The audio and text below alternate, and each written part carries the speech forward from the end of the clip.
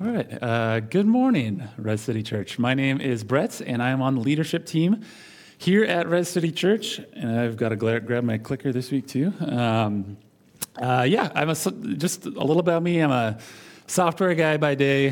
Live with my family just down the street, actually just a few blocks away from here.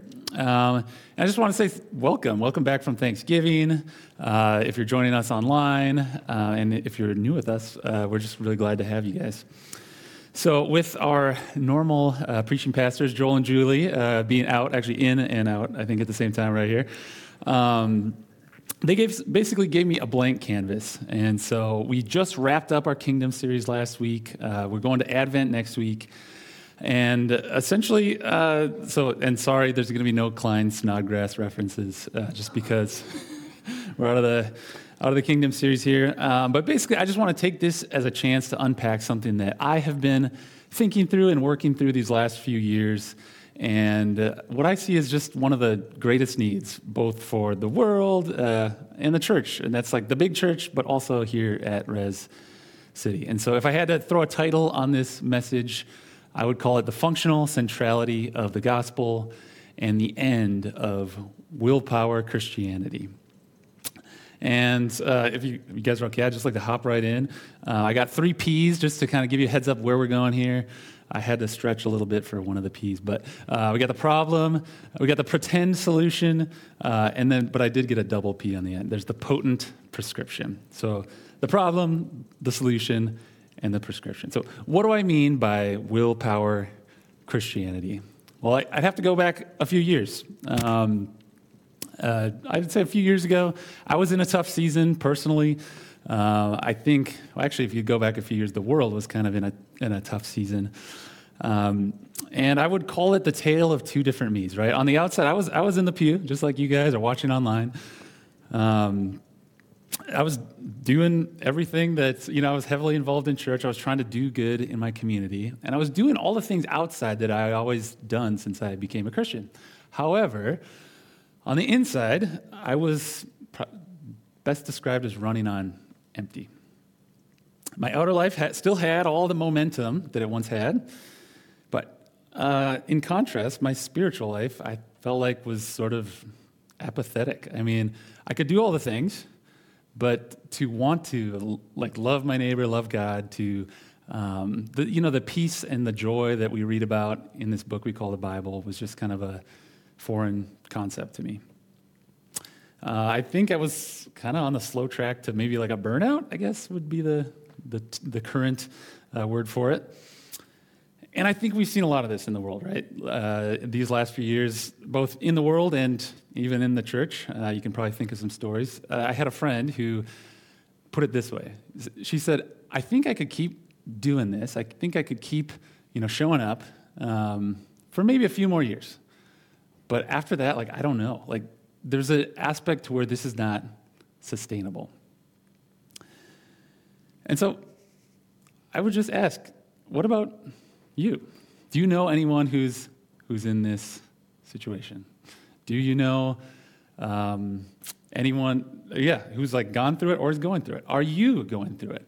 Or, even in a room of this size, have you been here? Have you been here for weeks or a few months or maybe even a few years? And you just sort of resigned yourself to the idea that maybe this is all there is, right? We just do the things, we do the outward things, but inside we kind of wither. It sounds dramatic, but that's kind of where I was at. And I wonder if there's anyone else who needs to hear that message. And if there is, then this sermon is for you. The problem, put as a question, is what do we do? What do we do with a heart that's running on fumes? How do you not just keep doing the right things, but keep our hearts wanting to do the right things? If, like Joel said last week, actions flow out of attitude, what do we do when our attitude isn't there, right? How do we work on that? I think if we don't think about it, I think we default to some what I call the pretend solutions, some strategies to try to fill an empty gas tank inside of ourselves, basically.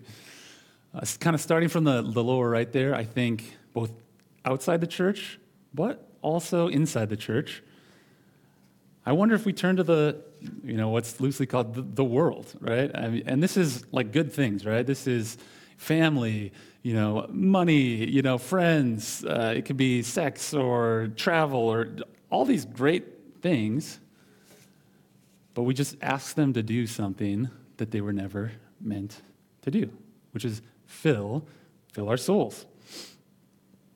For the achievers among us, for the really competent people who get things done, I think there's a Coach Denzel up there. And what I mean by Coach Denzel is, I can fix this. Self-improvement, right? I think we can turn spirituality into self-improvement, right? Just a little more technique, just a little more effort, maybe just 10% effort, and you can get there, right? You can fix it. I'm not knocking, a good Bible reading plan or anything like that. Just the idea that we ourselves can fix the problem of the empty heart. Does anyone do this one? I call it shooting all over yourself. Listen carefully. I just said shooting all over yourself. It's just this constant inner monologue, right? If you've been around the church for a while, or you're just a thoughtful person who kind of has an idea of what a good person should do, this becomes the inner monologue, right? Oh, I should do this. I should feel this. I should sign up for this. Or you can just ignore it, right? I think in the past this has looked like the Minnesotan, right? It's like, the stoic Minnesotan. Just what feelings? What is that?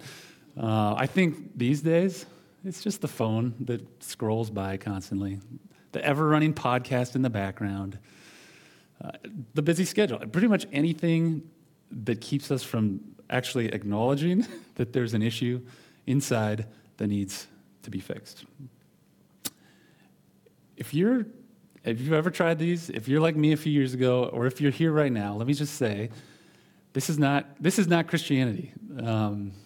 Just outward duty while we shrivel inside, right? How do I know it? I'm just going to skip this one. How do I know it? 1 John 5. This is the love of God, that we keep his commandments, and his commandments are not burdensome. So I just ask anyone in here, have his commandments become burdensome? And what do you do if they have? If you do have a Bible, you can open up to Romans chapter 1. We're going to be right in the intro today. And really the only context you need for this verse, I might have printed that a little too small for you guys, so you might actually need a Bible this week. Sorry about that. The only context is just that Paul is writing to a group of people who are trying to follow Jesus, but as we're going to see, they need their tanks filled. They need encouragement. And so let's see how he intends to fill them up. Verse 11, "For I long to see you, that I may impart to you some spiritual gift to strengthen you. That is, that we may be mutually encouraged by each other's faith, both yours and mine." So just a quick note. Hey, it's okay. It's normal if your tank is ever running empty. That's true for the Romans. That's true for Paul. That's part of the deal here as a Christian. But the key is what we put in the empty tank. Check it out, verse 15. "I'm eager to preach a pump-up..." that's the wrong one. "I'm eager to preach about all the things you ought to be doing to fix your apathetic hearts and clean up your sin. You should know better by now." And the Amplified Version says, "stern eyes." Right? Actually, okay, this is not Paul's writing. I'm kind of pulling your leg here. And it's silly, but I just wonder how close this is to our inner monologue when we're feeling a little bit empty inside. Or maybe your inner monologue sounds a little something like this. "I'm eager to preach a pump-up coaching message on how you've got this and 5 quick tricks to fixing your Christian life." Self-improvement, right? And it's easy. As we're going to see, we're going to look at a few passages and just it's kind of easy to turn your faith into self-improvement. But that's not what Paul's saying here. Check out what he actually says. I'll stop messing with the Bible in a Christian sermon here. This is a real Bible verse. He says, "I'm eager to preach the gospel to you also who are in Rome. For I am not ashamed of the gospel, for it is the power of God for salvation to everyone who believes, to the Jew first, and also to the Greek. So notice, Paul did not say, I can't wait to get to Rome so I can get outside and preach the gospel to all the pagans out there and, like Zeus worshipers that would have been around in Rome at the time. Paul was a great evangelist, but that's not what he's saying here. He says, I'm eager to preach the gospel to you. He's writing to a Christian church, and that's what the book of Romans is. It's like 10 chapters, more or less, of Paul preaching the gospel to people who already believe it, who already know it, and who've already accepted it. Does that strike anyone as just like strange, like a little weird? Like they know the gospel already, right? So why does he do it? Verse 16. Because for it, meaning the gospel, is the power of God for salvation to everyone who believes. The gospel is the power of God for everyone, in the life of everyone who believes. The gospel doesn't just talk about God's power. It doesn't just remind us of God's power. The gospel is the power of God in the life of those who believe. The Greek word for power there this is my only academic piece to this sermon, is dunamis. It's where we get the word dynamite. And so I just wonder if you, or like me, are trying to do this really hard thing, which is live a life that's worthy of the gospel without its power in our life. Look at how Paul puts it in Colossians. I just want to show you, this is not just the one little text here. This is the New Testament. In the same way, the gospel is bearing fruit and growing throughout the whole world, just as it has been doing among you, since the day you heard it and truly understood God's grace. So look carefully. The gospel goes out in the world, and it bears fruit and it grows. That's awesome. We know about kind of the history of Christianity, and that's amazing. But look what the gospel also does. It also bears fruit and grows among the Christians there. So yes, evangelism, missions, that's amazing. The gospel should go out. That's great. But also, we need to be pushing the gospel in. And what happens when we do it? We bear fruit and we grow. So some of you guys are familiar with this concept. Some of you might not be. I just want to be clear. The gospel is not just the gateway into the Christian life. It's not just the ticket to heaven. But rather, if Paul is correct, and I think he is, the gospel is the gas we need daily if we want any shot at doing this thing from the inside out. Anyone, any high achiever, any to-do list cruncher can, and they do, like put on a face, you can sign up for a ministry, and anyone can do that for a while. But in the long run, willpower is not going to help. So here's a slide we started with. What do we do with a heart that's running on fumes? If Romans and Colossians are right, we need to get the gospel functioning in our lives. Hear me. This is not intellectual agreement with the gospel. This is not when you first accepted the gospel, those are great. Is the gospel functioning in your life? Functioning. So that's what I want to talk about with the rest of my time here. What does it look like for the gospel to function in your life? First, I want to just I promise, just one or two slides. What is this word I keep on using? Gospel, right? I want to talk about that. I'll do that quick. And then I want to take a look at what it looks like for the gospel to function in someone's life. Because if Paul's right, that is where the power of God in your life is. That is what bears fruit in the long run. So here's my two slides, guys. What is the gospel? It literally just means good news, right? So it's news. So this is something that has already happened in the past. You can't live the gospel. It's something that's already happened. And secondly, it's good news. It's if you walk away feeling like someone just threw some weights on your shoulders, then that probably wasn't the good news. And so what is the good news of Jesus Christ?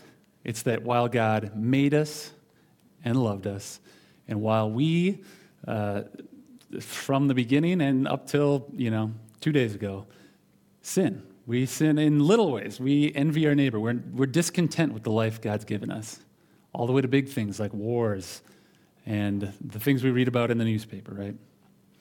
And despite all that, God has not forgotten us. He has sent his son into human history to, yes, teach and live a good life and give us a good example.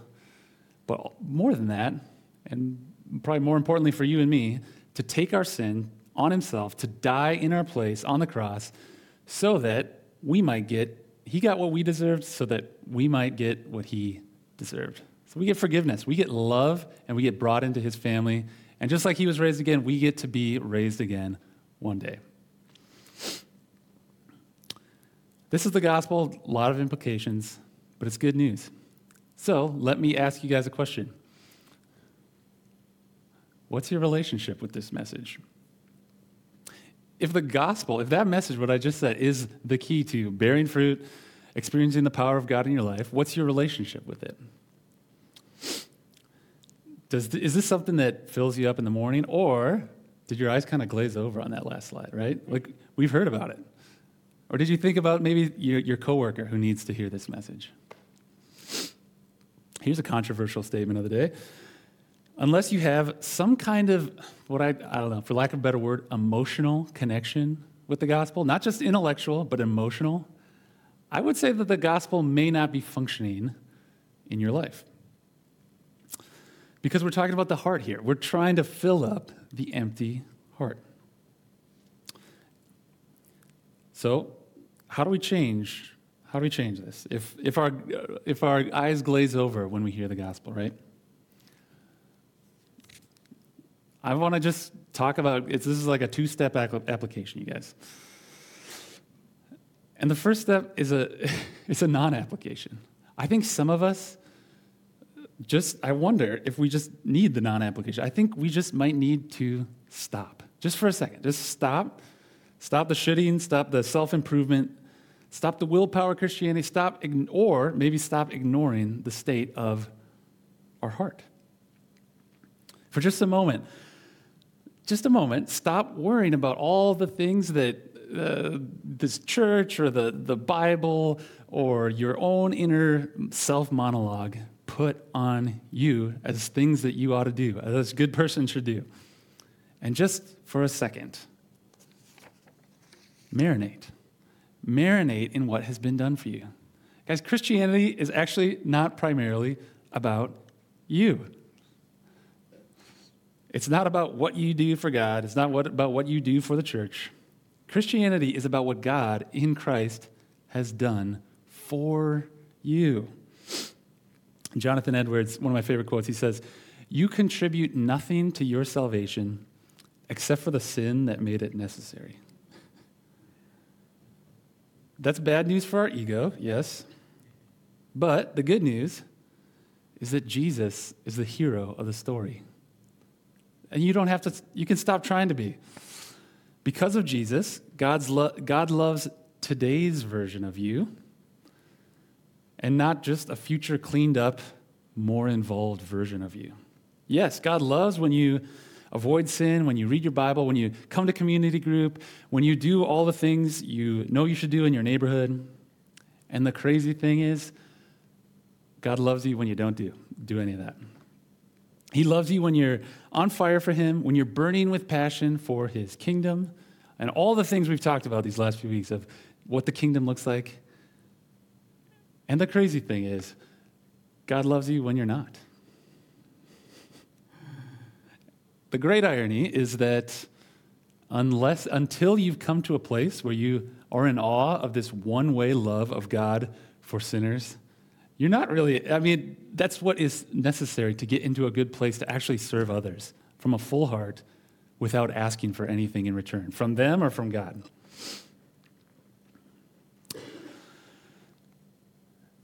It's easy on a Sunday morning to marinate in the gospel. Uh, Usually it's easy on a Sunday morning to marinate in the gospel. What do you do when you leave? What do you do on Tuesday morning, right? Just a heads up, many books are actually, I feel like, are some sort of Christianity with a Christian mask on self-improvement. But there are a lot of good resources. These are just a few. There's a gospel primer by Milton Vincent. It's just this little booklet on preaching the gospel yourself and applying it to your life. The Ragamuffin Gospel, that's like one of my favorite. It just pushes grace from your head down to your heart.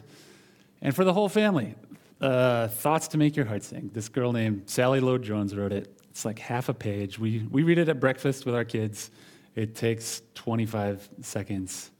And it gets us into a different mode, right? The default mode is to should and to do all the things that we know leave us empty in the end. And what happens when we do this? All right, I'm going to flip the metaphor on you guys a little bit, so just hang with me. When we marinate in the gospel, when we do all these different things, the gospel becomes a flywheel. Does anyone know what this is? I knew Thomas would. I didn't know you would. Okay, that's great. I know a little bit about a flywheel. Very big in the 19th century. I think they're still active in cars. But as I understand it, how it works is there's this huge heavy metal piece of machinery. It's this big wheel. It's a flywheel. And the idea is that you can apply some fuel, which starts pushing it, and right away, almost nothing happens. There's almost no discernible difference, right? But if you keep pushing, if you keep applying the fuel, the flywheel starts going slowly, and it starts getting a little faster, and a little faster. And if you keep pushing, it basically becomes this huge, powerful wheel that is almost impossible to stop, right? And so what's the purpose of the flywheel? The purpose is not just to get it going around and around, but the purpose is that you can now connect these smaller machines that would normally be really difficult to move, that would normally just be stationary. But when connected to this huge thing called a flywheel, they start moving easily. That is what the Christian life is, if I'm understanding the New Testament correctly. The gospel functioning in your life is getting the gospel going regularly and then strategically connecting the gospel to specific aspects of your life, right? So instead of trying to tackle our anxiety, our lack of love or motivation, and all the rest with shoulds, or any one of those strategies we talked about, rather, the New Testament is consistently pushing us to instead get the gospel going in our lives, in our hearts, and then, and only then, making strategic connections between the gospel and the things of life. It's how the New Testament does it. Trust me, read Ephesians, read Colossians, read Romans. Paul, at the end of those books, is going to give the Christians all kinds of ideas of things that they should be doing or they ought to be doing, but only after he marinates them in the gospel and its implications, usually to the tune of about half a book. That's his ratio of how much gospel the reader should be digesting compared to what they should be doing out there in the world. I wonder what our ratio is. I wonder what my ratio is. Okay, so what does strategic connection look like? I've got the visual here, right? But it's actually a good question. I mean, it's a non-apparent question on the face of it. What does the death of some guy 2,000 years ago have to do with my anxiety, my marriage, my money? Like, what is the connection? Sometimes we have to creatively make the connection ourselves, but thankfully, and we'll actually try one of those, but thankfully Paul gives us some answers in the back of the book, right? These are examples, and they're all over the New Testament. Go home and read your Bible in this way, and I think you'll see it. He gives us some examples so we can learn how to do it. Let's just look at one, marriage. Ephesians, after marinating those Ephesians in the gospel for about probably three of the 6 chapters, he writes this. He says, "Husbands, love your wives as Christ loved the church and gave himself up for her." Do you see that? he makes this connection between a unique gospel implication. See how he frames the gospel? Christ loved the church. He sacrificed. He gave himself up for her, and therefore love your wives. Paul connects the sacrificial love for a husband for a wife to the sacrificial love of Christ for the husband. In other words, show me a husband who is unwilling to make a sacrifice for his wife or his family, and I'll show you a husband who doesn't functionally, really, believe in the extent of Christ's sacrifice for him. You want to change a husband? You don't hit him with the first half of this. You don't say, love your wife. Just be a good person, man. You marinate him in the second half. The first half will follow. How about money? Anyone a little slow to want to give away their hard-earned money, right? This is human nature, right? No one wants to do this. So look at how Paul talks about it with the Corinthians. He says, see that you excel in this act of grace, and he's just talking about giving here also. For you know the grace of our Lord Jesus Christ, that though he was rich, yet for your sake he became poor, so that you, by his poverty, might become rich. Are there any marketers in here or anyone in that world?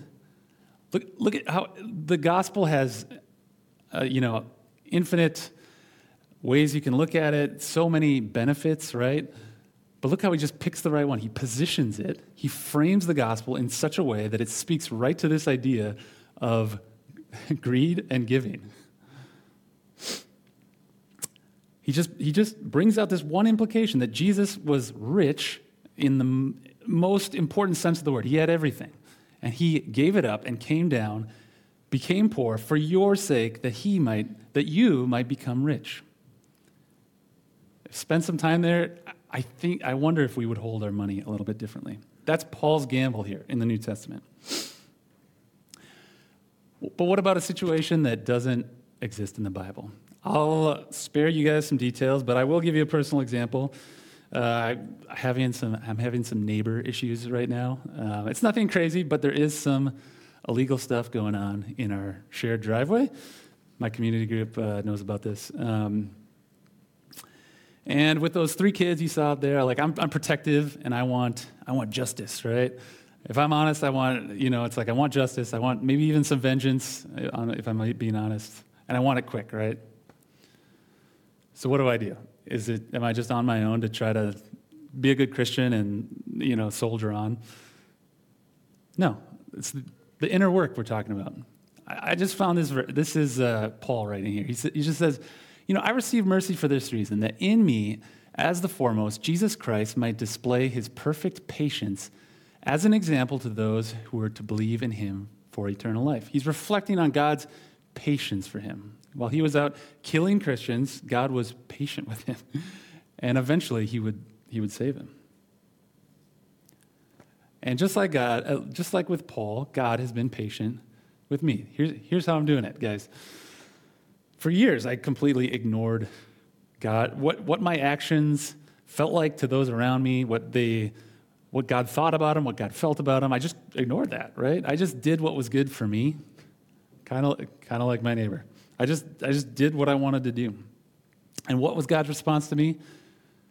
Patience. He just gave me some time, and he loved me in the meantime. He kept moving towards me in love, even while I was thumbing my nose at him. Right? Romans 5:8. While we were yet sinners, Christ died for us. That's what God has done for me. I'm not even worried about my neighbor yet.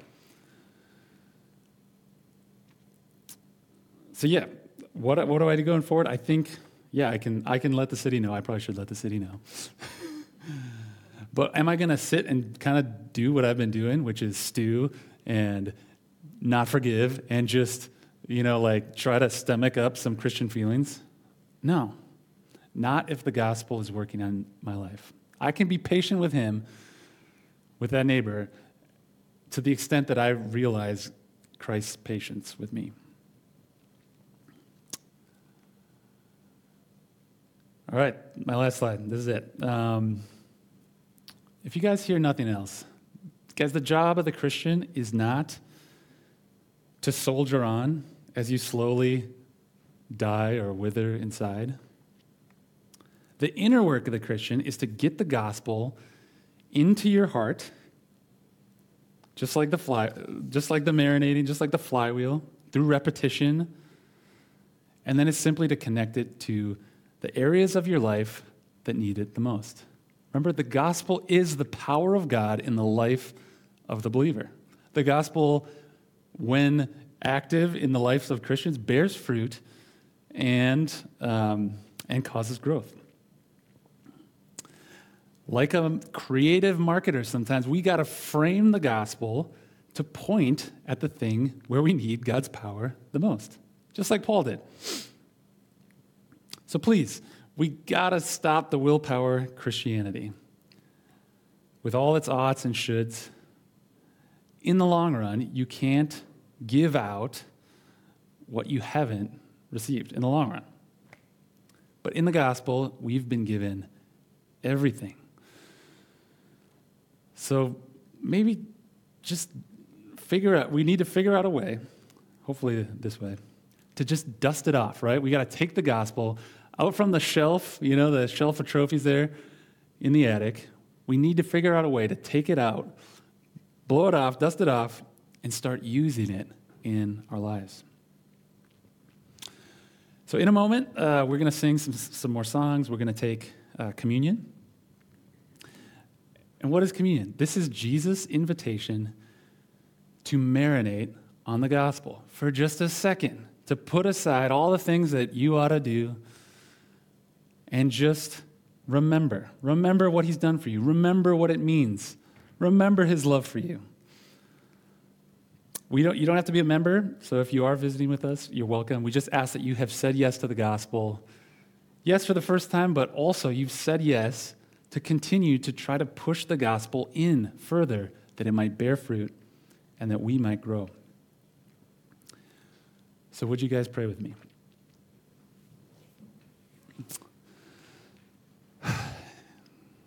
God, you made us. You loved us. And even while we have sinned, will continue to sin, you have sent your Son, Jesus, into the world. And not just to teach us, but to bear our sin, to take our sin and die in our place so that we might have relationship with you. God, fill us with the light of the knowledge of the glory of God in the gospel. Help us connect it, the gospel, which is your power, to all the things that life throws at us. We need your power in our lives. We want the things that the Bible talks about. We want the joy. We want peace. We want to love our neighbors. We want to love you. So show us how through the gospel.